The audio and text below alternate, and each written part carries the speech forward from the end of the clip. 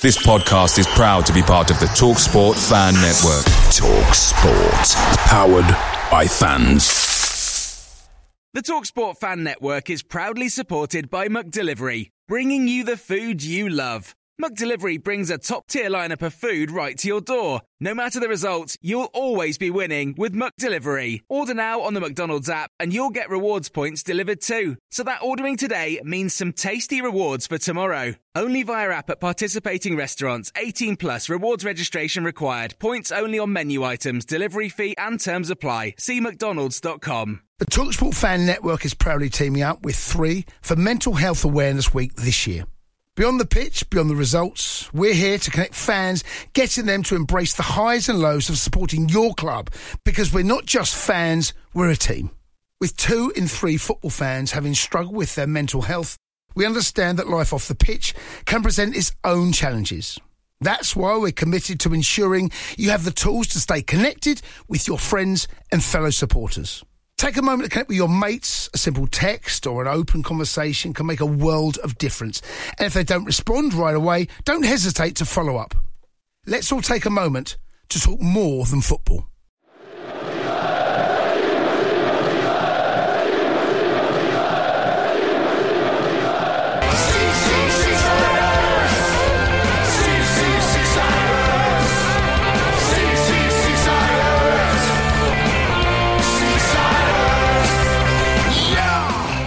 It's Sunday the 21st of August 2022, not October like I said on the last pod, idiotically. Today's show we relive what was a pulsating Lancashire derby at Turf Moor as the Seasiders fought back from 2 goals down, not once but twice, to return to Foul Coast with a much deserved and hard-earned point. I'm John Aspinall, this is the Seasiders podcast, match reaction show. Burnley 3, Blackpool 3.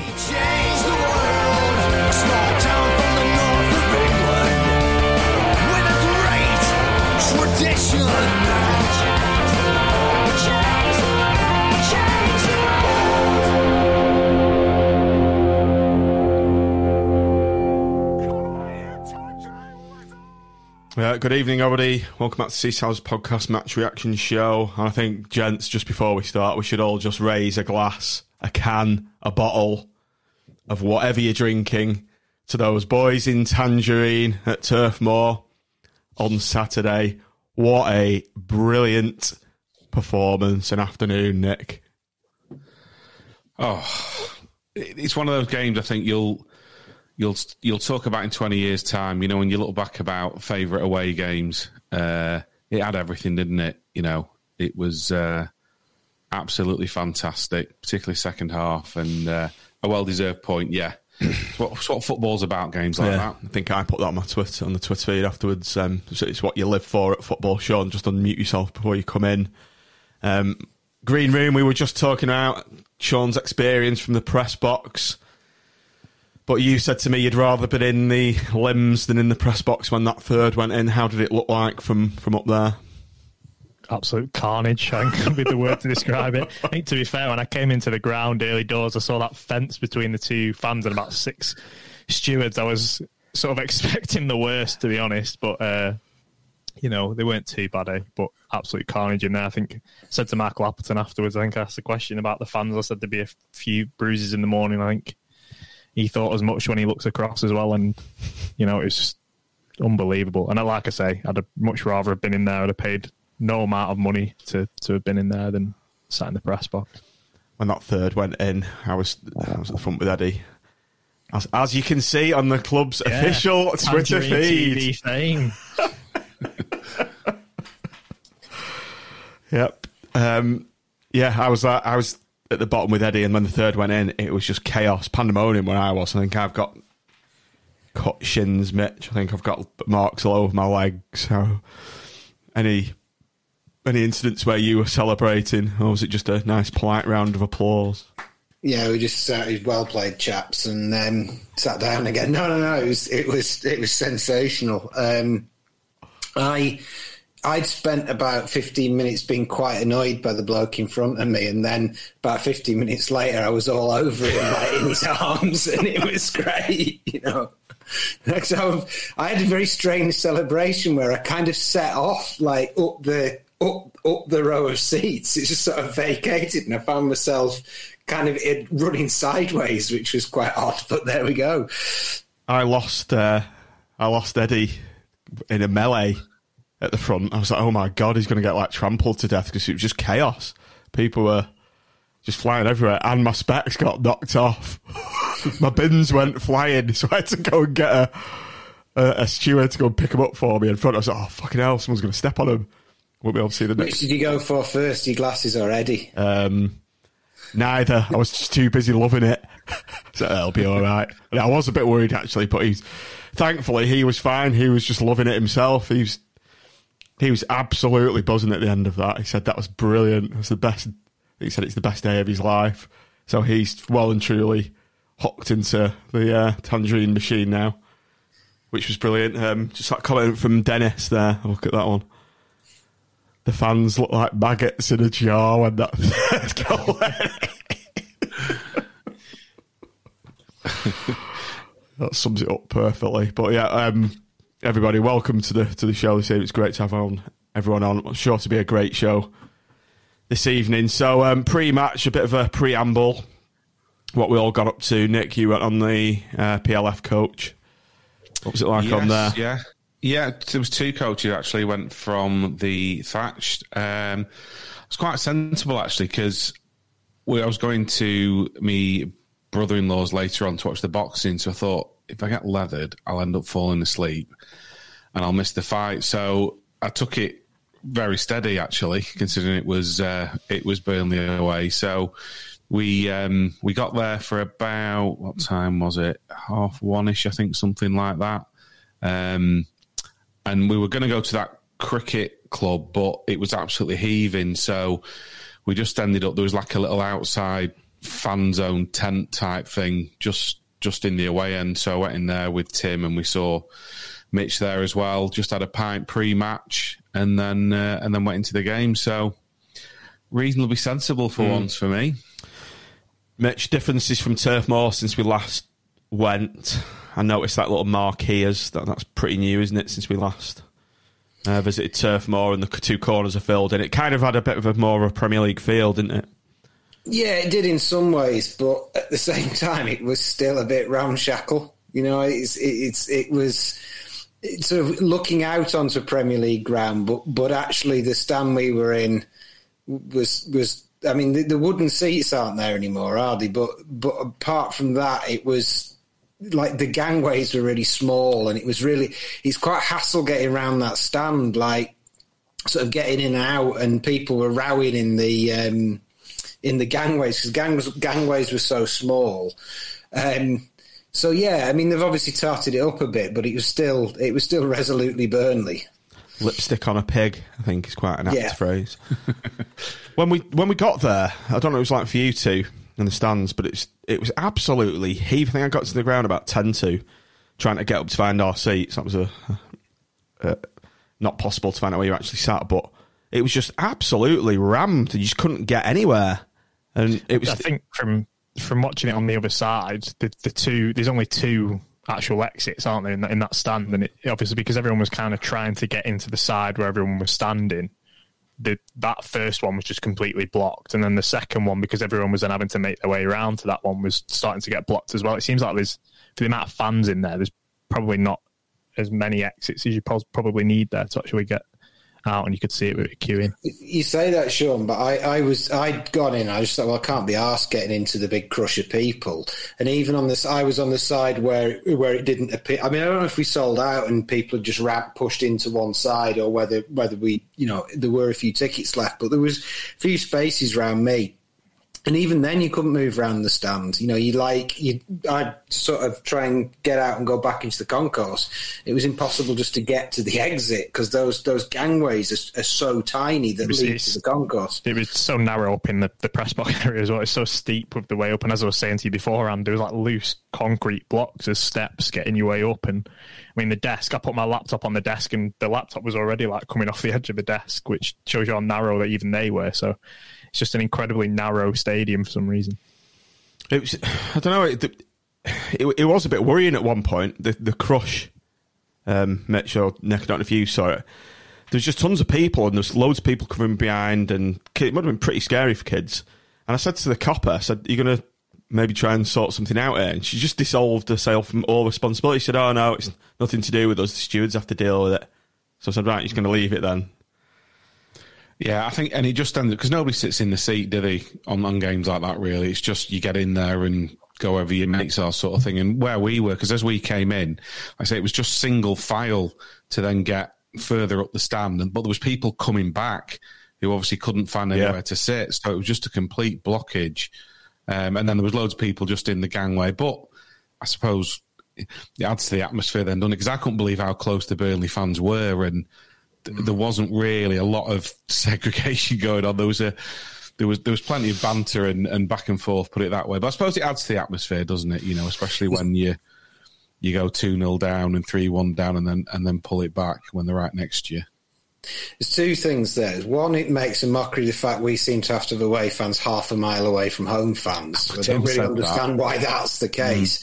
And two, it also, like, the culture is such that everyone stands at away games, and I love it. And it's just been accepted now that that's what happens by, you know, stewards and authorities and police. And you never get told to sit down at away ground.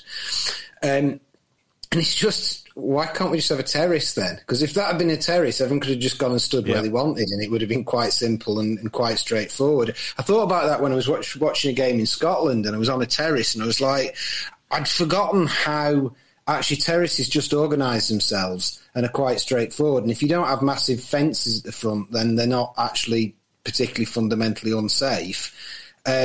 And so those away games just make me think about how there's the same row after every big away game about should you sit in your allocated seat or should you go where you want? And there's always somebody who's furious because they can't sit in the seat, and there's always somebody saying, "Shut up, that's not what it's about." And it's like, well, if it was just a terrace, then it'd be fine.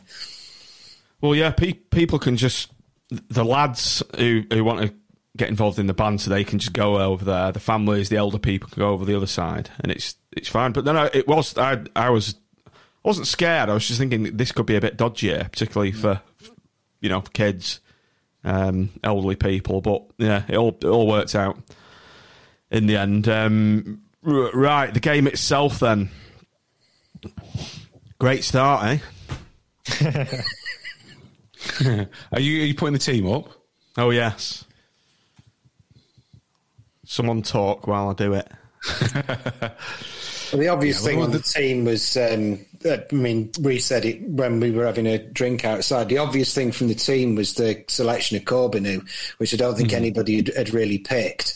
And I must admit, I read the team wrong. I thought, Corbeanu in midfield, that's different.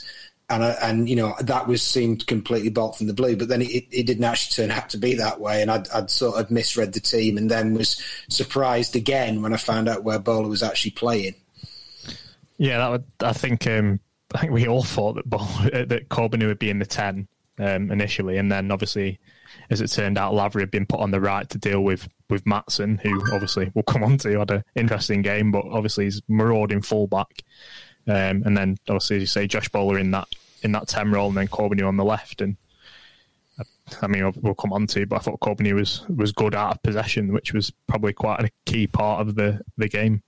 I did laugh, Sean, listening to the audio of the preview show when you said sometimes he doesn't know what his own feet are doing. I think it was cool way to describe it. Just laughing at that.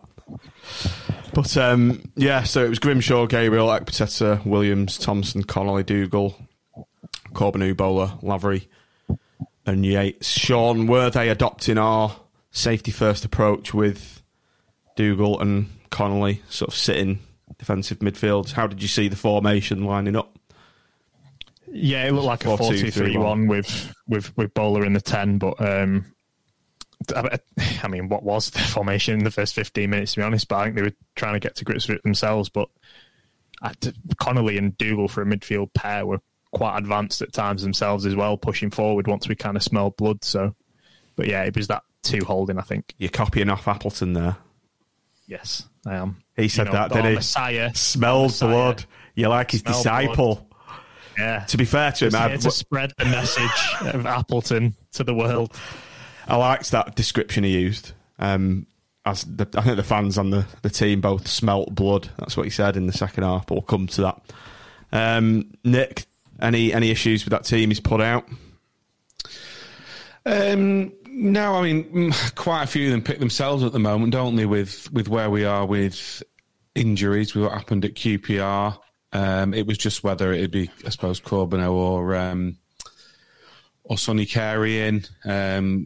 We knew Gabriel was going to come back in defence, and the rest of it, pretty much picks itself, I think, for me at the moment.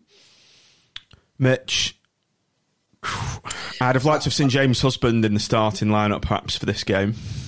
But where would you shoehorn him in? I just think he's the perfect type of player for games like this. I'd always like to see Jimmy, but I wouldn't have put him in myself. I don't think Thompson deserves to lose the shirt. I am maybe not president of the Jimmy fan club, but certainly a paid-up member of it. But I don't think Thompson deserves to lose the shirt. And, I mean, we'll come into the game. I don't think Thompson had maybe quite as good a game as he's had in some games. But for me, the one was I was maybe not astonished, but I was disappointed he hadn't picked Carey, because you talked on the preview pod about it being a sort of a big chance for Carey. Next few games being really a big test of whether he's going to make it or not, and not to reprise me Rob Apter rant, but I was slightly disappointed to see Corbeanu in with the shirt instead of our own player who's kind of coming of age and facing that test of whether he's going to make it or not. So that was my honest reaction to the team. Was I was happy enough with it, but I'd have liked to seen Carey in there, to be honest. Well, he certainly stamped his mark on the game, but we shall be coming to that. Right, Sean. Awful start for Blackpool. However, a moment of absolute class from, is it Brownhill? Was that his name? Yeah, it was good. It's a really good strike, because he had to adjust last minute as well because of the way the ball fell, and he still hit it in the top corner. But obviously, we could have probably dealt with the initial ball and the striker being able to sort of hit it down for Brownhill to strike in the first place. That's the thing. I don't think there was anything particularly wrong with the way we approached it. Burnley were always going to have the bulk of possession, and I presume he was probably kind of taking things from that Swansea game, but then to the extreme, because Burnley are a lot better at doing it than Swansea are. And it was more just little individual errors and sort of lapses of concentration that cost us in those opening stages, and that was a case of it. But again, it's not really much you can do when someone's striking a ball like that. Nick, over to you now. This game reminded me a lot of Fulham away last season. Cast your mind back to that. Yeah, first 15 minutes where we're massively up against it, and I think Tim looked at me when it had gone to 2 and said, this could be a long afternoon, and you're thinking, how are we going to get back into it? And I've just watched the highlights back before, and I think Burnley are going to be up there, aren't they, probably? They were a different class in that first 10 minutes. It looked like they were going to steamroll. They were shaky defensively as the match went on, but yeah, certainly going forward, they were just picking us off at will. It was a long ball, wasn't it? Marv got caught a little bit for it, but it was a great finish. And you're thinking, because it's not as we've said previously, it's not a ground that we've got a brilliant record at, and start like that, I just thought, are we going to have the character to get back into it? Thankfully we did, but yeah, it was first 15 minutes. It was very, very difficult. Mitch, I had some Burnley fan snide and arrogant remark at me as I was walking past that cricket field towards the ground, saying, "Yeah, you come see a good team." He's like saying, "Oh, you're looking forward to your defeat today. How many are you going to concede?" I was like, "Yeah, whatever, mate."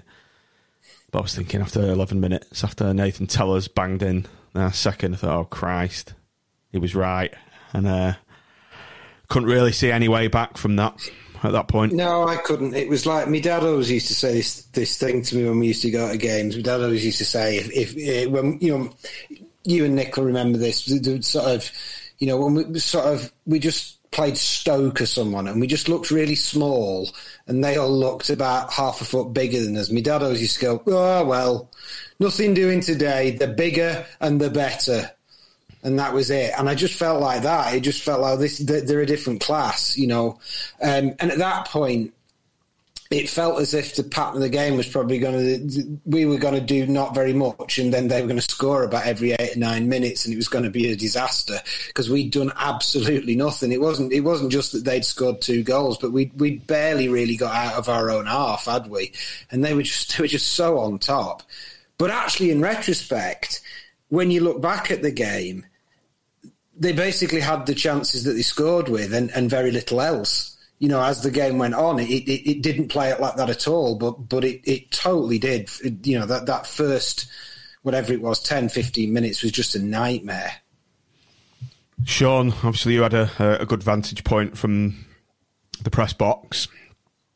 Were you worried from what you saw, and did you think it was a complete gulf in class between the two sides, first 15 minutes? I was worried with how clinical they were being, but I don't think we were particularly completely overrun to sort of a massive extent. It was just that, you know, they went in at half time with 3 shots on target and 3 goals. Sometimes it's just games just go like that. But if you're looking at them consistently opening us up, I don't think they really were.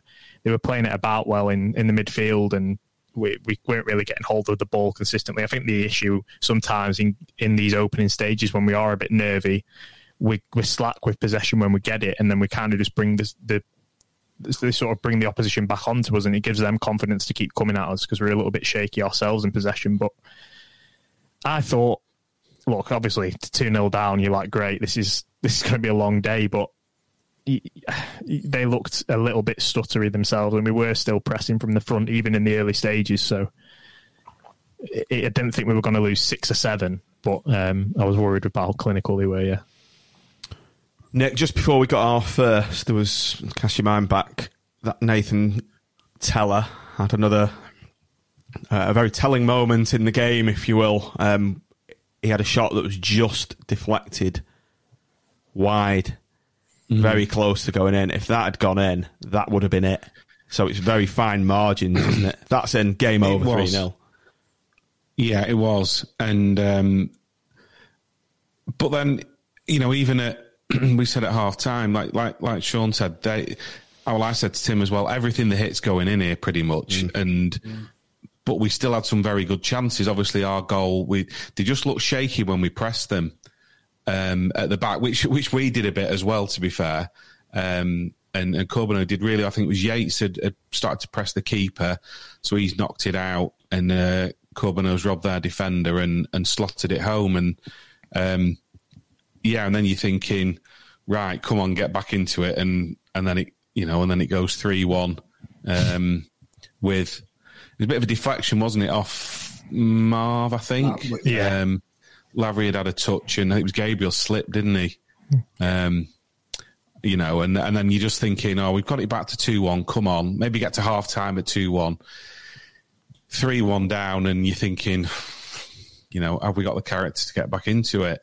But even then, in the first half, we still had some very, very good chances. That Lavery chance. Lavery chance. I mean, I've not seen it. Not seen a replay of it, so I don't know how close it was. But he's kind of one of them where you just wait, you just expect it to hit the back of the net. I know it's up the other end, but you just expect it to hit the back of the net. And I think there was a chance as well where I think the ref blew up for it, where there was a bit of a scramble in the 6-yard box. So although, you know, we've let 3 in, it could have easily been 3-3 at half time with the chances we had. Mitch, just going back to our goal, Corbeanu's. I just thought it was incredible how shaky their keeper was, trying to play it out from the back. I mean, he's played a hospital ball really into their defender. He never looked comfortable with the ball at his feet, and it's pretty incredible that they're trying to play this kind of system with players that clearly can't do it. But it was a cool finish from Corbeanu. Nonetheless, it was a high pressure moment of the game, and he had to slot away. Quite easily have snatched at that. I think if Lavery had got that, I'd have probably missed. Yeah, it was a very cool finish. It was so cool that me and the lad next to me were going, well, what happened there? We both thought it was going to be disallowed because it was so cool. You know, he just took it so calmly, and then he reacted so calmly to scoring. He just sort of like wandered off like, oh, I've scored. And we both sort of like, have we scored? Yeah, and then kind of, yes, we've scored. And we like it just felt like he just passed it to Corbeanu, who then passed it in the net from the distance of it, it was a really strange goal. But they were shaky at the back, and I think, you know, they said after the first 15 minutes or whatever, I thought it was going to be disaster because they hadn't really revealed that they were shaky at the back yet. But as soon as we started to get at them, I think, you know, it was evident that we were always going to be as long as we could not get too far behind, we were always going to have a bit of a shout if we could get at them, you know. And obviously at half time, I was therefore going, right, we just need to get Gaz on and smack it at him and put him under as much pressure as possible. And actually, probably fair play to Appleton, they didn't go for that till the point of maximum impact. Max Gaz. To the point of Max Gaz. Absolutely. The moment of maximum Gaz. Yeah.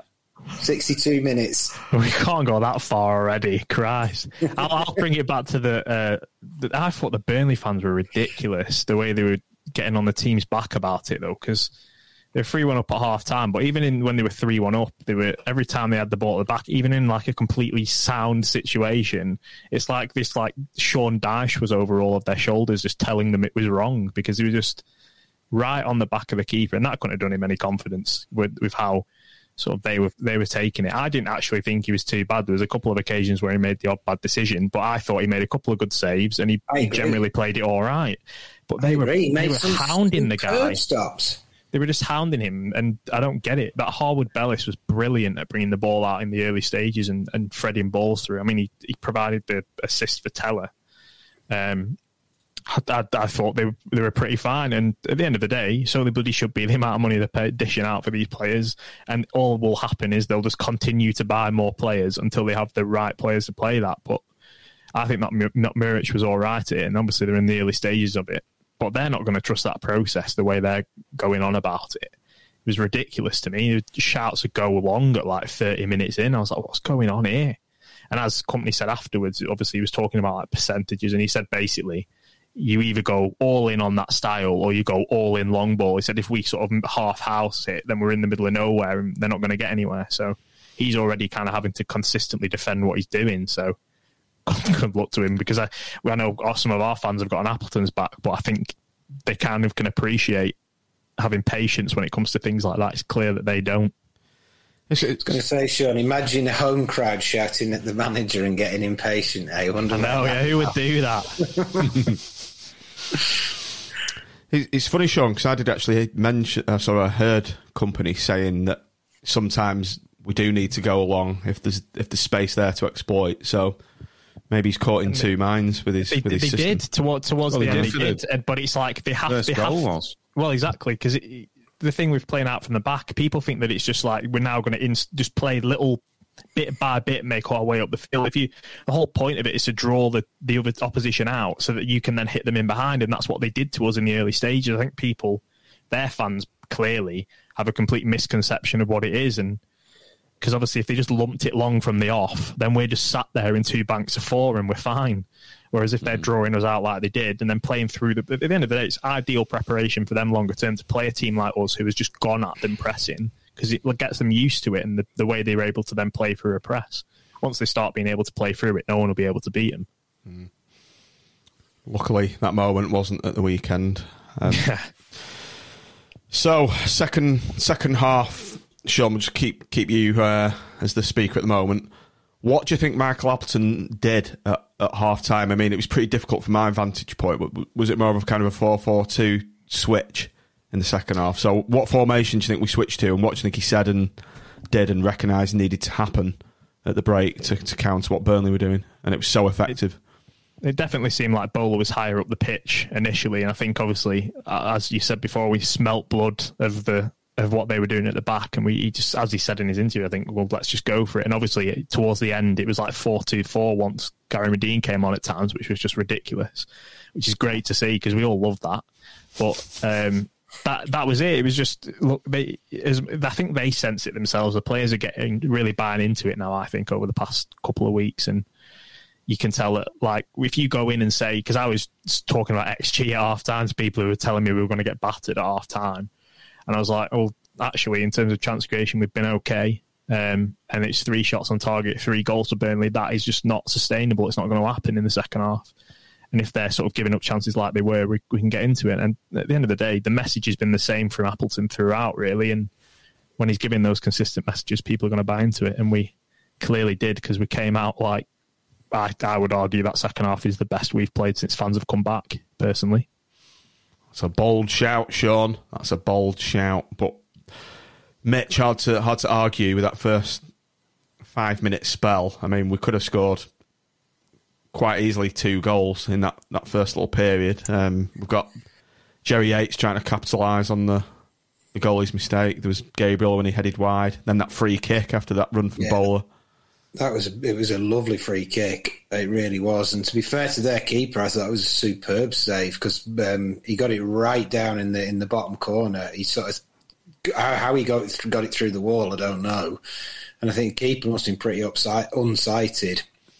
And he sort of just clawed it out. And yeah, we were all over them. And I suppose I was just worried that it was going to be another one of those days where, you know, Jerry nearly scores and, you know, Lavery gets into a great position and slices it wide. And I was, you know, I was enjoying the way we were playing a lot. And I would agree with you with what Sean said there. It was an absolutely fantastic half of football. I think the only game I can think of that was up with it in terms of football or, you know, enjoyment of what we were doing was probably the Bournemouth away game under Critchley, which was a similar thing. But I think this was more joyous and more raw and more daring than that. Almost like Fulham as well. You know, we made comparisons with the start of the game with Fulham. Again, how we played after the unfortunate incident with the Fulham spot, I'd say it was as good as that, Sean. I always loved that Reading performance in our way at Reading, and just the way we were able to sustain pressure and just kept coming, and there was no relenting, because we've always been a team over the past couple of seasons that plays well in spells of games. We've never had a complete 90 minutes where we've been at it at that level. And the way that we played in that second half, they just could not find an outball for like 30 minutes. We just kept coming back. And this is a side that have spent 15-20 million quid. They're about to spend 5 million quid again on another striker. They've got scouting networks all across Europe at the moment. They've got established Premier League players still in the squad. And we're doing that to them in this side that we've consistently said needs 3 or 4 extra bodies and had 2 midfielders out. We forget that, don't we? We forget that. Think about what we thought about Kenny Dougal about 3 weeks ago, where he was. We had Callum Connolly and Kenny Dougal in central midfield, both players that we wrote off at times in their career in Blackpool. And then we had Theo Corbin in the 10, well, Josh Bowler in the 10, and it was just brilliant. For 5 minutes in the second half, we had CJ Hamilton in central midfield. And we still he was decent, though. He was decent, wasn't he? He had a good game. He did well, yeah. He did well when he came on. Mitch, a telling moment in the game for me. Obviously, we've dominated the second half, but Burnley replacing Jay Rodriguez with Ashley Barnes. I think that was a strange move from Company. I think Rodriguez was causing problems. He laid off Brownhill for their goal. You can tell he's a Premier League or ex-Premier League player. He's a class player, and I think they kind of went into their old Sean Dyche mindset when they brought Ashley Barnes on, because he's more of a target man kind of player. Well, there's 2 things there. Number one, I agree entirely with what you said about Rodriguez. He's like the player we haven't got, you know, the lad who's big and skillful and mobile, and, you know, he just looks an absolute class act. Like Gaz 2.0. Well, his name's Jay Beasley, mate. He's Junior John Murphy. But the second thing was, obviously, the point when Barnes came on, I thought, because you kind of think, oh, good, Rodriguez is going off. Mm-hmm. And then they go and coming on for Burnley, number whatever he is, Ashley Barnes. And you think, it's not that long ago since I was driving home in the car and I had 606 or whatever on, and they're going, tell you what, Robbie, what about Ashley Barnes for England? What do you think about that? Because he's a player that scored goals in the Premier League. And you think, so my that's always the mark of a side that are bigger than you when they bring on the subs and the frightening. So I thought it was going to be, the moment maybe the game turned for them. And actually Barnes did absolutely nothing. Just kind of bounced off him a few times and he trotted around not looking particularly interested. So, yeah, I think you're probably right in terms of their decisions. It was a pretty important moment.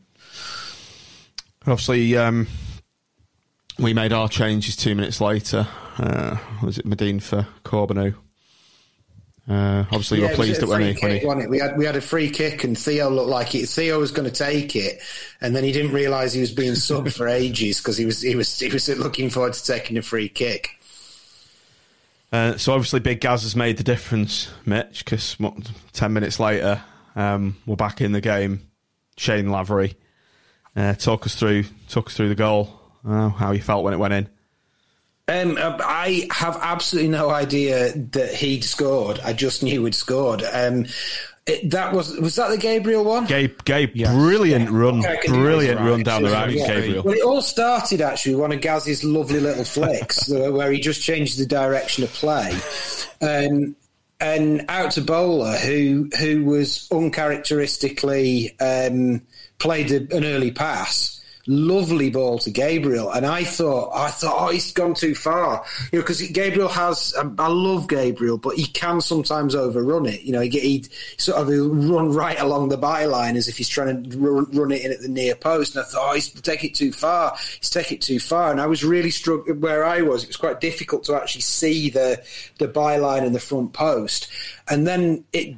Suddenly, I'd lost the ball, and then suddenly it came across, and there was this big melee, and then they just ran away and we'd scored, and it was just fantastic because it kind of just really felt like that. This is on now. This is on because we played so well, and like I say, I was worried that we were going to have one of those spells where we play really well and get nothing, and we got something, and you could tell they were so shaky that there were more. We could get more. Nick, describe the scenes when that went in. Were you near the away fans in the ground? No, we were about halfway across. So, but I couldn't actually see the goal line. So where we were, you could see the goal, but not the goal line. So just kind of saw Gabriel, make his run, and similar to Mitch, I thought, has he overrun it? And then he got a bit of a tap, didn't he? And stumbled a bit. And I thought, is he going to go down? But stayed on his feet, got his head up. And I just saw the ball go. Time for a quick break in proceedings to say, if you're enjoying this content and want to say thanks for the pods, please consider joining our Patreon supporter programme. Starting from the price of a pint per month, Patreon allows you to contribute towards our production costs, gear upgrades, and our drinks tab at The Dog. Your support will ultimately make the show bigger, better, and like eating a tin of prunes, more regular. You'll also get extra stuff in return, like all the podcasts before general release, backstage access to us and our guests, exclusive Patreon-only shows, and other random bits and pieces. So head on over to patreon.com/SeasidersPod to find out more and hopefully sign up. Cross and didn't see who got the touch and just saw the net ripple because I couldn't see the goal line. And it was just absolute carnage, hugging strangers and all sorts. And fully deserved. And I was pleased for Lavery because he never stops running. He'd had a couple of chances, and there was one in the second half where just before, I think, he got in a decent position and really overhit across to nobody. And there was quite a few people kind of having a bit of a moan at him. So it was really pleasing to see. It wasn't far out, was a tap in, but nevertheless, great to see, and pandemonium in the away end. Sean, I think there was, as Nick's just said, there was a bit of a call for Lavery to be subbed. He wasn't having the best game, was he? But it's a sign of a good striker that even on a bit of an off day, you can still score a goal in a high pressure moment like that. Well, I think he was. I thought he was playing well. But it's just those little decisions and moments that are just not quite happening for him at the moment. I think he said himself in the player interviews with Blackpool that he played poorly. I think Gates said the same, so that's always a good sign if we played like we have and all the players think they've not played that well. I mean, I don't think CJ Hamilton would have made the difference as much as Lavery did in that game. So it's kind of like who would you play instead on that left wing?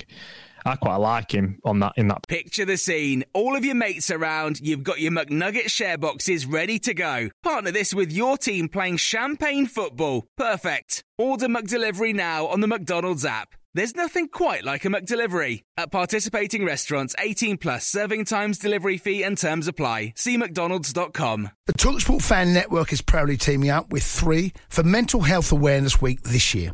Beyond the pitch, beyond the results, we're here to connect fans, getting them to embrace the highs and lows of supporting your club, because we're not just fans, we're a team.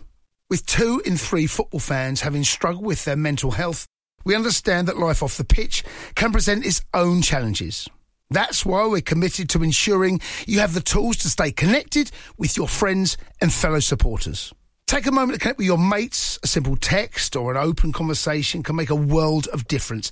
And if they don't respond right away, don't hesitate to follow up. Let's all take a moment to talk more than football. Position, to be honest, I think, especially in a game like that where it's off the ball work is the key. I think there was a moment in the 50th minute or so just before where they were playing about at the back, and clearly Lavery, there was just a switch in his head. I was like, you know what, fuck this, and then just pressed and charged about 4 players. That was when he nicked the ball off the goalkeeper, and I can't remember what the chance was at the end of that because we had about 19, but that was just simply from him just for some reason just turning and doing it. And he's this player that can sense things sometimes with pressing that other players can't. So he was really key, I thought, to the way we played in the second half. I think, just to jump in a second as well on Lavery, I think that what was irritating me a bit about people getting on Lavery's back was that he's been playing on the on one side of a 3 up front, and then we'd gone to a sort of 4-4-2 come 4-2-4, where he's really now playing like a sort of a wide midfielder, which is really not his game, you know. And I think I felt like cut him a bit of slack because he's a centre forward, and he was really playing out of position then, and as Sean said, still putting an absolute shift in, and he's done everything right apart from score, and now he's scored, so hopefully he's going to be, you know, actually getting back to being on fire. Less snatchy as well. Hopefully that goal's calmed. It's good he's off the score sheet anyway. There was 3 changes made not long after that goal. Husband, Carey and Hamilton on for Thompson, Gabriel. So Lavery, as we've just mentioned, Sean, CJ Hamilton did make a very good impact. I know we've been a bit harsh on him on air, but I think he did have a very good game, and he was nearly amongst the goals, nearly getting the equaliser. So that was a great ball across as well to him at the back post. I think, I quite like the fact that those substitutions stayed as well. Like, we still made those triple subs after the goal, because I know that some managers get a bit weird where suddenly we scored, so that completely changes the pattern of the game, but the same things were still happening, so the same subs still needed to be made, and it just allowed us to keep that energy up in the final third, and it showed, didn't it, with us sort of sustaining the pressure straight from that goal, and then after the CJ Hamilton chance, then we get our goal as well. So Nick, talk us through the goal. Obviously it's come from a corner. In my show notes I've put brilliantly worked set-piece corner that looked like it's been worked on in the training ground, because when I forget who took the corner, I was thinking, oh God, it's too long, but that looked like it was planned to me. Yeah, Kenny peeled off his man brilliantly, didn't he? And I think Sandy Porter's mentioned in the comments there that Big Gaz got involved with the Burnley defender. Kenny peels off to the back post, and, you know, calm as you like Kenny is, squares a great ball. And the thing is as well, set pieces for us, you know, particularly in first, they were terrible. Remember that first half? Do you remember the first half one where we didn't even get across it? A short one, yeah, and then another one where it didn't beat the first man, and it's like, come on, you're away at Burnley, it's tough. you've got to try and make the most of these set pieces, and thankfully we did on that one. It was Kenny peeled off brilliantly, laid it across, and who else do you want there? But super Jerry Yates, and if there was pandemonium for the second goal, well, the third one, it was just, like I said at the start of the show, that's what football's about. Moments like that, you'll remember it in 20 years' time. It was absolute carnage, and it's great when it's horrible when you're next to home fans when they're scoring and going 2-0 up, but when you're coming back from 3-1 down, absolutely fantastic. Everyone was just, piling to what, and I've seen the footage of it since. It just looks amazing. There's been a few different accounts on Facebook and Twitter saying, look at this reaction from Blackpool fans for 3-3. And absolute carnage and absolutely phenomenal and very well deserved as well. There was only one team in it in that second half, and it was thoroughly deserved. Yeah. Mitch, from your vantage point, whereabouts were you exactly when the ball at the back of the net, and what were the scenes like where you were? As I said, for me, there was just bodies everywhere. It was just a brilliant moment. It's something I will never forget, that when that hit the back of the net. I think it's got to be up there in one of my, I don't know, top 5, top 3 moments ever being at an away game. It was just brilliant. It was. I can imagine snowball. Not that I ever have, but they say snowballing heroin and cocaine at the same time. I can imagine it'd be like that. that high you got when that hit the back of the net. Yeah, it was unreal. And all goals are great goals, but Jerry goals are nearly as good as Gary goals. Is there a player you want to score that goal more in the world than Jerry Yates, really? And I think it wasn't just that it was 3-3.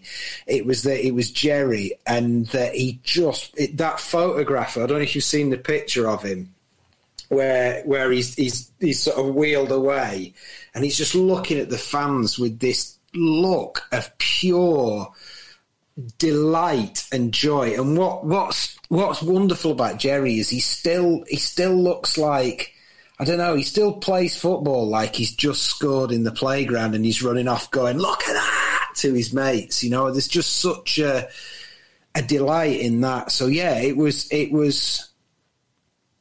one of those goals where after we'd scored it, about 90 seconds later, I had to kind of stop and sort of kneel down for a minute, because I was worried that I might keel over, because everybody around me had celebrated so hard that I'd gone a bit faint. I'm just going to check my heart rate, actually. On my, heart rate monitor on your Apple Watch. I'm just going to have a quick look at that. Go on, Matt. Still talk while I'm doing it. I'm a man. I can't multitask. I had quite literally gone dizzy, and I think the last time I did that was probably at Wembley when Kenny put his second in.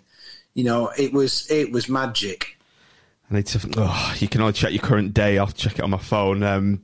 Sean, view from the press box. You obviously said you'd rather be in with the fans, but you were around Burnley supporting commentators and media people. How did you react? Are you always professional in this situation, or surely you couldn't help yourself sat there and watching that? And what did it look like from above? Becoming less professional by the week, to be honest. It was very much a fucking get in, what have you. Do you get off your seat? Do you get off your seat and fist pump? Not that wild. Give me a chance, eh? We're warm in the season. We'll get to that stage eventually. But how can you contain yourself though? When moments like that happen, grit your teeth. It's one of those, when people you win something or you score a goal and you get almost like an anger of fucking proving everyone wrong anger. This is that's how I'm feeling about Blackpool at the moment. So it's very much one of those celebrations. But I just instantly turn to my right and I see just legs in the air, fucking people just storming any place that they possibly can. People having no actual idea what they're doing at that point in time. I think that's the best bit about those goals. But you know what? There's a thing about football for me that I like, and it's the shout of go on before the ball goes in.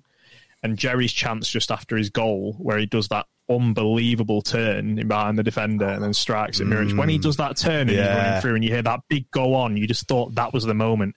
And I'm convinced there would have been at least 5 deaths in that round if that had gone in. How would you have reacted? How would you have reacted if that? You would. I think you'd have been demented. Up then, John. You'd have been demented, Nick. I think. I think there'd be people jumping into the Burnley fans on the pitch. It'd have been absolute. I mean, it was carnage for the third, but it'd have been next level if that had gone in. And it was such an amazing turn as well. And I watched it back this morning, and so someone has said, "Oh, he could have squared it," but you're not squaring that, are you? You're not going to. No, of course you're not. And to be fair, it was a very good save from the keeper. And even then it nearly crept in. Yeah. It just It kind of floated in slow motion, didn't it? Just past that's it. Burnley in the first half. It's going in, isn't it? Everything was going in for them. It was an amazing turn, and my God, we'd be talking about it for the rest of our lives, wouldn't we? We'd have ended up winning that game 4-3. It would have been unbelievable, but sadly wasn't to be. But it was brilliant turn and a great effort and a decent save. I think as well with that the initial movement from Jerry, you see him sort of sensing what Bowler's looking for an option there, and Bowler threads that beautiful passing, and Jerry's movement off there in that turn. I think we've said in the past that Jerry can kind of do things in that central number 9 role that probably other players in the squad can't, and I think that was a perfect example of it. That was him back to his best. That turning behind that was peak Jerry in League One when he was on that run of scoring those just beautiful goals. And I just thought, this is him back now. I feel like that was the real moment for him to kickstart. Sean, if you just look at that comment from Mike Robinson there, if Jerry hadn't scored just before, I don't think he does that turn. I think that's spot on. Spot on. It's just a perfect illustration of how much football is a confidence game, isn't it? Right. Final big moment of the game came in 84 minutes, Mitch. The Sonny Carey incident. It was they call it a professional foul, what he did. That Matson's breaking. Sonny Carey's come across, he's purposely clipped him. Not dangerous play, not in a goal scoring opportunity. It's a nailed on yellow. It's like, do that again and you're off from the ref. But the little man ref, who Eddie pointed out, he said he looks like a jockey, completely bottled it, didn't he? Well, it was the classic case of a referee having a situation on his hands and then thinking, right, I've got to send off the Burnley lad, and thinking, well, I better send off the Blackpool lad as well because it's going to cause too much, And basically, Carey got sent off because of the reaction of Matson. That's why he got sent off. I'd be really interested actually to know what has he actually put the red down as, because sorry, go on, Sean. Sorry, go on. Yeah, I think there seems to have been a sort of tweaks in the rules in recent times of the fact that if there's any intent to play, no intent to play the ball, it should be a straight red regardless of the situation. But I also think that there's this informality of that rule for a long, long time that it is a yellow, and it's like referees have applied it informally as a yellow card. And I think the issue for us is that we won't be able to appeal it. And as we saw today, obviously with Trippier, practically identical tackle that's been overturned by VAR, because the informality in the head of referees is still that's just a booking. But the law will say that we probably won't get that overturned if we do go for it, because he had no intent to play the ball. He has just completely wiped the man out. But we see that all the time, though, don't we? I know we do. That's the thing. What's the actual ruling? Is that a yellow card? Because we see that, obviously if it's a goal-scoring opportunity, fair enough. But those type of challenges, we've seen it all the time at Bloomfield Road away. When it happens to our players, it's a yellow, and you're not happy about it, but you accept it. So the law is that they should all be reds, but then it's never applied that way because it happens so often. So I guess it's a case of the inconsistencies of refereeing, and we'll probably see that incident about 15 times now, and there'll be about 8 different results on either side.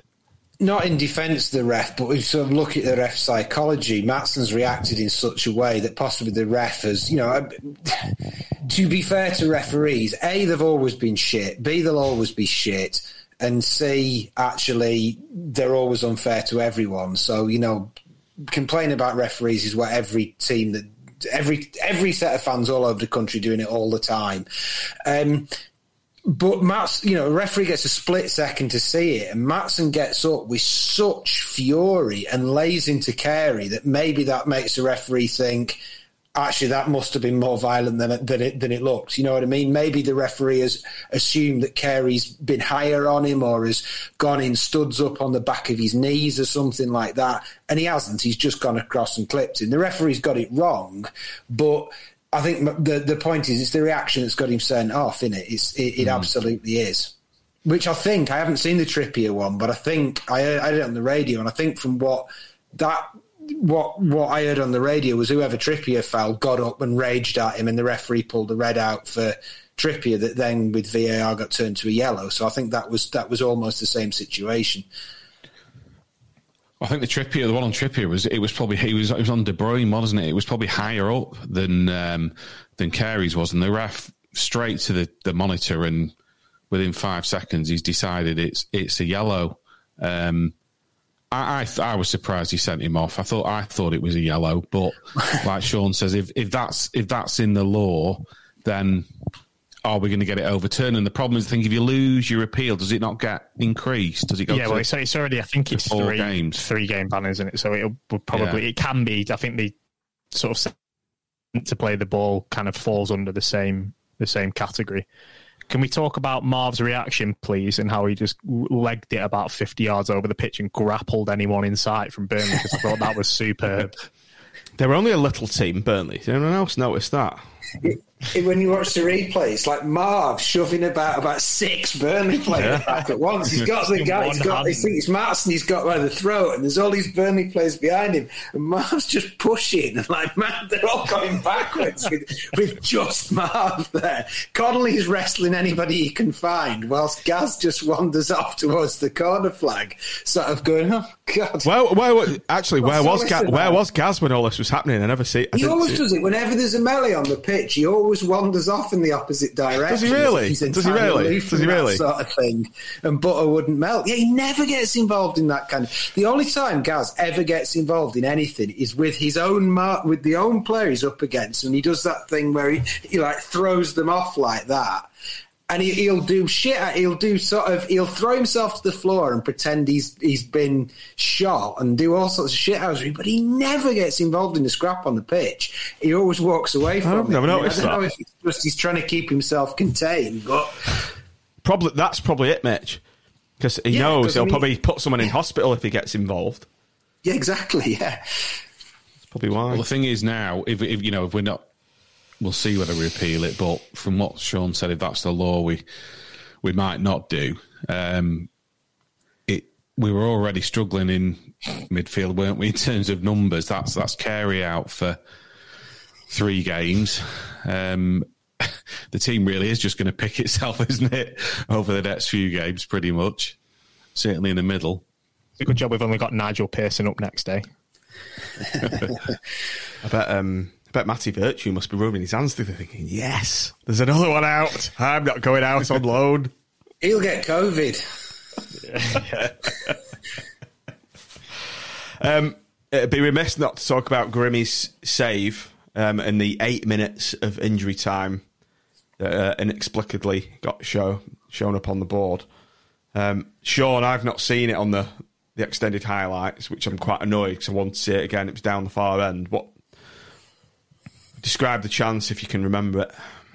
Yeah, the ball comes across the face, and the lads are 8-9 yards out from goal, and Grimmy's just spread himself and saved it with his leg. And it's weird because even as the ball flashed across goal, it wasn't going in, because I've got that real confidence now that Dan Grimshaw's just going to pull off a ridiculous save every week, and he did it again. It was a great save. I think both of the keepers did well with that, to be fair, with sort of using their legs for saving chances, and he did it again. He spread himself well, and I just didn't think it was going to go in, regardless of whether they could have been 1 yard out. And I just knew that Dan Grimshaw was owed a wonder save at some stage. We'd not had one yet. You get one per game. You're right. Yeah, exactly.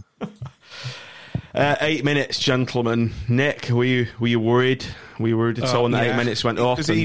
Even though we'd been in the ascendancy, and up until the red card, it looked like there was only one team going to go on and get a fourth goal. But Tim said to me, 8 minutes. He went, they're going to get one, aren't they? And I was just like, oh, don't say that. And they absolutely wouldn't have deserved it. But in 8 minutes, you're thinking there's going to be a chance, and there wasn't. Thankfully, Grimmy saved it, and it'd have just been so unjust if they'd have got a winner. And we were they did have a bit of pressure, didn't they, in that 8 minutes, and we were struggling to get out a bit. And I just thought, and there was a couple of corners, and you're thinking, please God, not. Yeah, please God, no. I know it'd have been absolutely soul destroying if they'd have got a winner, but thankfully they didn't. We managed to defend it all and hung on. But I mean, 8 minutes, it's a long time, isn't it? I know there was the red cards and there was quite a few substitutions. I thought maybe 5 or 6 minutes. 8 just seemed a little bit too much for me, but thankfully we managed to see it out and got a very well-deserved point. Well, I think the injury time was in some ways as intense as the goals, but sort of dragged out and horrifying and horrible. The goals were those moments from John. The goals were the speedball moment that you mentioned before, and the injury time was the come down, just dragged out. It was just horrendous, and we just didn't seem to be able to clear it. It was one of those where there was one point where the ball went in and Grimmy went to get it, and Marv, for no reason at all, decided that he would clear it instead, and he sliced it up in the air, and then it came down, and then sort of we'd loft it away, and then the player chasing it would be Bowler, and you think, well, he's not going to get it, so they'd head it back, and then we'd play the right ball for Bowler out, but then it'd be Medine running after it this time, so he's not going to get it on the floor, and then it'd come back, and it was just horrible. And Husband just kept heading it away. He was like the only player who seemed to be able to get the ball more than about 5 yards away from himself. It was horrific. It was so horrific that I actually can't remember the Grimshaw save, because the whole 8 minutes has created this turmoil that I've sort of processed into one horrific experience, and then the final whistle went, and it was wonderful. Best analogy ever, that, by the way. Perfect. Did make me chuckle. Reminded me. Well, no, we're just not going to. Better go right. Just as Leanne's just said there, those 8 minutes were awful. It was just an awful moment. But Sean, just to close things off, do you think that red card gave a bit more impetus to Burnley? There were men on the rope, to use a boxing analogy from last night. There were men on the ropes, weren't they, at that time? And we were in the ascendancy, and I think that gave him a bit of a lift, didn't it? Just sort of a change in atmosphere in the game. We'd run out of central midfielders, so it was kind of the case that we couldn't control the midfield anymore, because that's obviously where we were breaking up play in the midfield, and once we'd lost Carey, then we kind of lost that ability, and they were able to just kind of overload us in the wide areas and get balls into the box. Again, it was one of those, apart from the Grimshaw chance, the rest of it, we defended the 18-yard box really well, but a bit like QPR, it feels nervous at the time, but then it's not in reality. I was laughing at that one. The 8 minutes for trying to get to sleep at 6 a.m. I just started typing in the private chat to you then, John. I'd put, no word of a lie, I'd put 6 a.m. and then that popped in the comments. Lovely stuff, Michael. And I've told you to change your name, Preston. You need to get that surname changed, but yeah, brilliant. Right, let's move on to Twitter reactions, fans' Twitter reactions before we head off. I do ask for people's thoughts on the game, so let's get one going. Barry Roberts said the thing that stood out to me is the way we went quiet, and they did it after it was 2-1, and then after 3-1, and then it was us all game from the second half. Love the banter and the overall desire.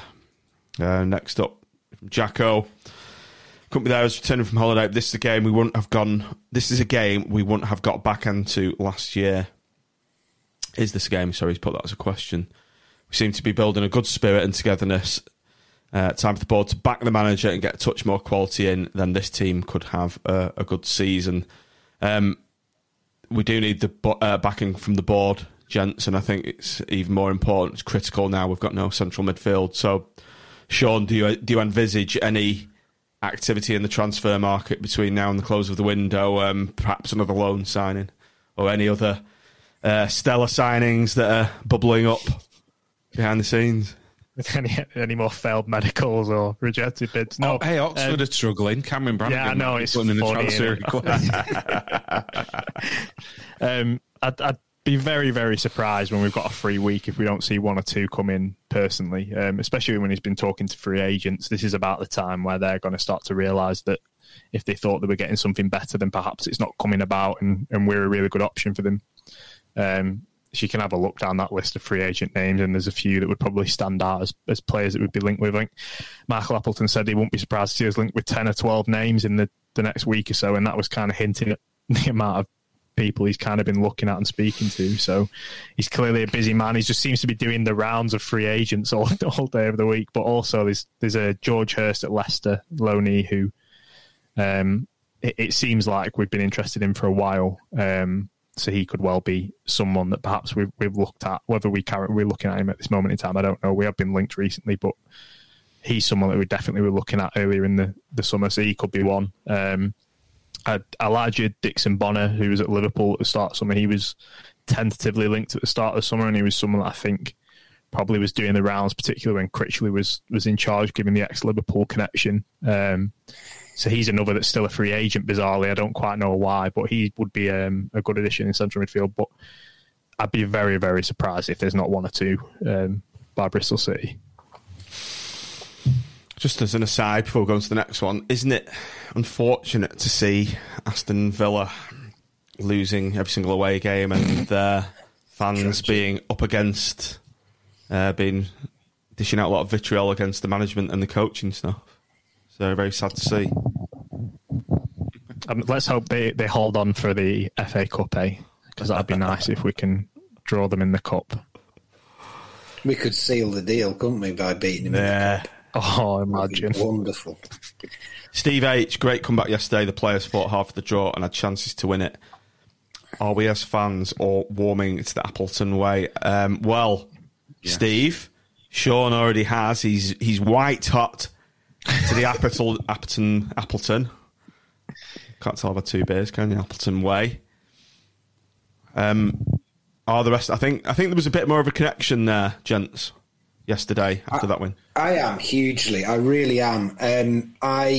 My reaction when he was appointed was I thought the board were trolling us. It was like, how have you looked around the whole country and then come up with that appointment? It's what are you doing? And I suppose once I'd got to know what he was about a bit, I was okay. Maybe I think the problem was that if you remembered him from first time around, you had this vision in your head of like 2012 era Michael Appleton just spoiling games and sort of the post-Holloway the post-Holloway thing where it was just he was the beginning of everything as it all just fell apart and went downhill. But I'd watched some of the pre-season games and looked at the early season games and I'd say, well, I like what he's trying to do, but I'm not sure that it's working. And then, I'm just so sold on what he's trying to do. It's fantastic. It's fearless. It's brave. It's everything that we wanted last year when we'd go somewhere like Derby and try and draw a game 0-0 and lose 1-0 and go, why are we so tepid? Why are you so timid? What are we frightened of? It's everything that we actually asked for last year. And he seems to be tactically astute as well. I mean, all right, Bowler playing in the 10 didn't work, but that was a pretty good idea, actually, because Bowler is our best player. So why not put your best player in the most creative role in the pitch? Why not give that a try? And I really, really like what he's trying to do. And I really like the way he seems to like footballers. We had on the pitch last in that game, we had at one point 5 really attacking players and Gabriel bombing forward. So kind of 6 really attacking players. That would never have happened last year. Never. So I'm clinging on to Sean's coattails as he drives the Appleton train. What I would say is I think that the way he speaks is kind of starting to filter through to the fans as well now, and he's really good at sort of explaining things and what he is about, because he's so no nonsense. I mean, look, what were the as Mitch kind of touched on, what were the two things that people wanted last season? It was for us to go for games that we were too cautious in, and it was for our manager to be honest and open, and we've got both of those, so that is already an improvement on what we've got, particularly when it's working on the pitch with a squad that I was convinced wouldn't be able to play the quality of football that they've produced over the last 3 games or so. If you look at players in that team and where they were, I thought Dougal was probably just about done, to be honest, in terms of being a nailed-on starter, and I thought that'd be a position we'd definitely look to sort of introduce someone new into. But now, for me, he's one of the first names on the team sheet at the moment, and you're seeing that individual improvement in players, and you're seeing that desire for them to be brave. I mean, we're 5 games into the season, and we've just gone toe-to-toe with Burnley at Turf Moor, playing that way with a brave fashion. Should have won. If this is only 5 games in and you're showing that bravery, that's great. But obviously, the other side is that it's a squad game. It's a long season, and a couple more injuries, and we'll have no one left. The old analogy: it's not it's a marathon, not a sprint. Right, thanks for that comment. Athers, get well soon, Joe. We need to get you an unclean bell, by the way. Great fight back against a very good Burnley. They absolutely battered us first half. Under Critchley, we'd have tried damage limitation and settled for a 3-1 loss. It ended up like Peterborough 8 really won to Appleton. Entertaining football and a team with fight and lots of heart. I think Joey's mirroring what we've just said. Final 2 before we go. Jack Fallon. This time last week, we'd have all taken 4 points from 2 very difficult-looking away games, and we probably should have had 6. Still short in the squad, though. Perhaps we're in a better place than most thought. I mean, yeah, let's just take a minute just to reflect. QPR away, Burnley away. 2 very, very tough games where we've traditionally never got points from both places, and we've come out with 4. Should have had 6. And what Sean said before, the short phrase sums up the difference to me. We've gone toe-to-toe. We haven't gone and sat in and caught them on a counter-attack and sort of got them with a sucker punch. We've gone toe-to-toe with these sides, and that's satisfying. We're probably going to end up finishing like 15th or 16th again, because some weeks it's not going to work. We're going to go toe-to-toe with teams and they might blow us away. But I think we're going to have a lot less, we've just won that game, or we've just lost that game. I think we're going to have some absolutely fantastic games where we come away absolutely thrilled like we have in this game.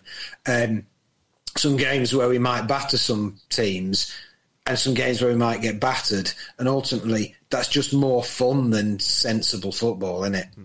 That's the thing is, look, I don't want to rewrite history with Neil Critchley, but the run of games where we were picking up those amazing results around that Sheffield United time, that was completely unsustainable for the amount of chances we were actually creating. It's a much more sustainable platform, the way that we're creating chances from different areas of the pitch. We're not you're not saying coming back off the back of that game, going into that Burnley game, my first thought was we're going to be really reliant on Josh Bowler here, and we weren't. I think that was important as well. And it's that sustainability about the way we're playing. If you're creating from different areas, creating different types of chances, you're looking at set pieces, we're a lot better at those as well now at the moment. And that's how these performances will last. Whereas you always kind of felt that you couldn't just keep going away to these places, picking up the odd goal and then sort of being wiped the floor of generally in build-up, which is what we did at that Sheffield United game, is a perfect example of that. Just in the comments there, I think there's one from Alex Davis who said, the way he's so tactically astute and makes his changes. That's what I really like about him. He won't wait till 70 minutes, which we probably would have done under Critchley. He'll make a change, and even against Burnley, we're in the ascendancy. He makes 3 changes. He's not changing his plan. He knows what he wants to do, and he sticks to it. And I think it's brilliant. I really do. And I think the team are buying into it, and hopefully the majority of the fans will do now. Alex also said we should get Kai back before the window to play in the 10, so I think he's the commenter of the day. Alex, I think you can expect an invite from Mitch to be the next panellist on this podcast, or to what is it when people it's when you renew your vows? You know, if you're already married, you renew your vows, and I think Alex may be your best man at your renewal ceremony, Mitch, if you ever have one. What, with Sully Kaikai? Yeah, no, with Alex and Sully Kaikai. Who am I renewing my vows with? Big Gaz. Oh, yeah, Gaz might get jealous, so forget. Well, I've forget said that. Start, there hasn't been a moment. Right, how do I get that comment off? Right, it's disappeared. We're getting a lot of comments coming in. Right, finally, last one before we go. From Andy. I had my doubts about Appleton. I thought he was totally inflexible, but after, let's face it, 4 unexpected points in a week, I'm prepared to admit I may have been a bit nasty in writing him off. Same as I did with Keogh last season. I think we've all been there, gents, haven't we? I am quite interested to see what happens when we lose and play poorly, mind, and see what the reaction is then. Because I still think that this fan base is so flip-floppy at the moment that anything could happen. But exactly, they probably will be. But that'll be the test of how on board everyone is with what's happening.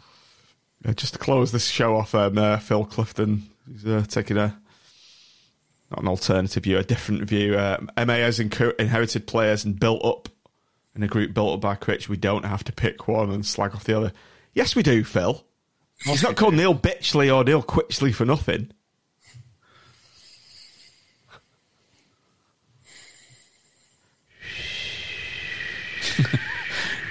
You need the sound effect, John.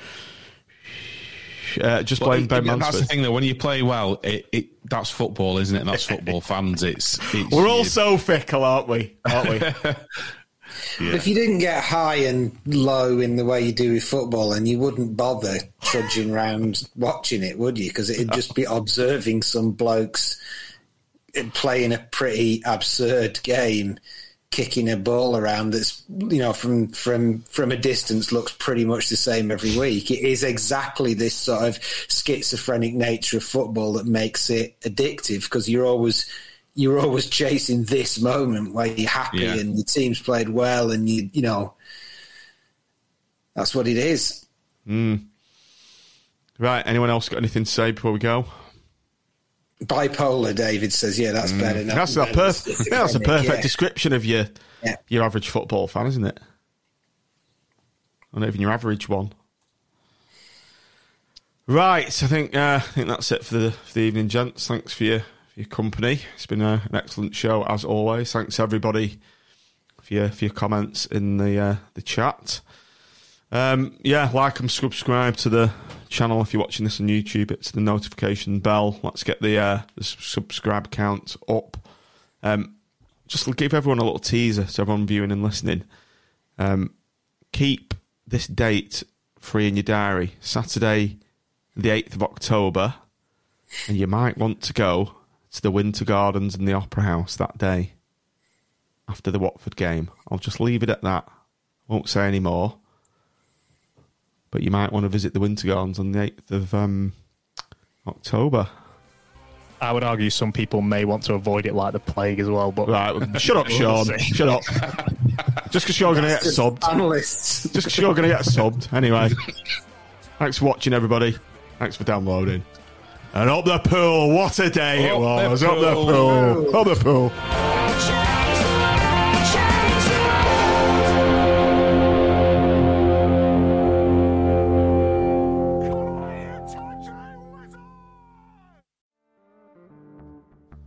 So just before you head off, I'd just like to bring your attention to a Patreon supporter programme that we are running. This enables you to just contribute a small monthly amount to help support our show and support our content. So if you head over to patreon.com/SeasidersPod, you'll find details of how to sign up. It's about £3.50 per month. Price of a pint, and for that you get a few other bits in return, which is access to our private members' WhatsApp group. You'll get some exclusive podcasts, competitions, so we generally run match pass draws for our patrons and just other random bits and pieces as they come in. and we are going to be running an extra time podcast, which is going to be an exclusive podcast just for patrons. So if you want to sign up, patreon.com/SeasidersPod. It'd be great to have you on board. Thanks for listening.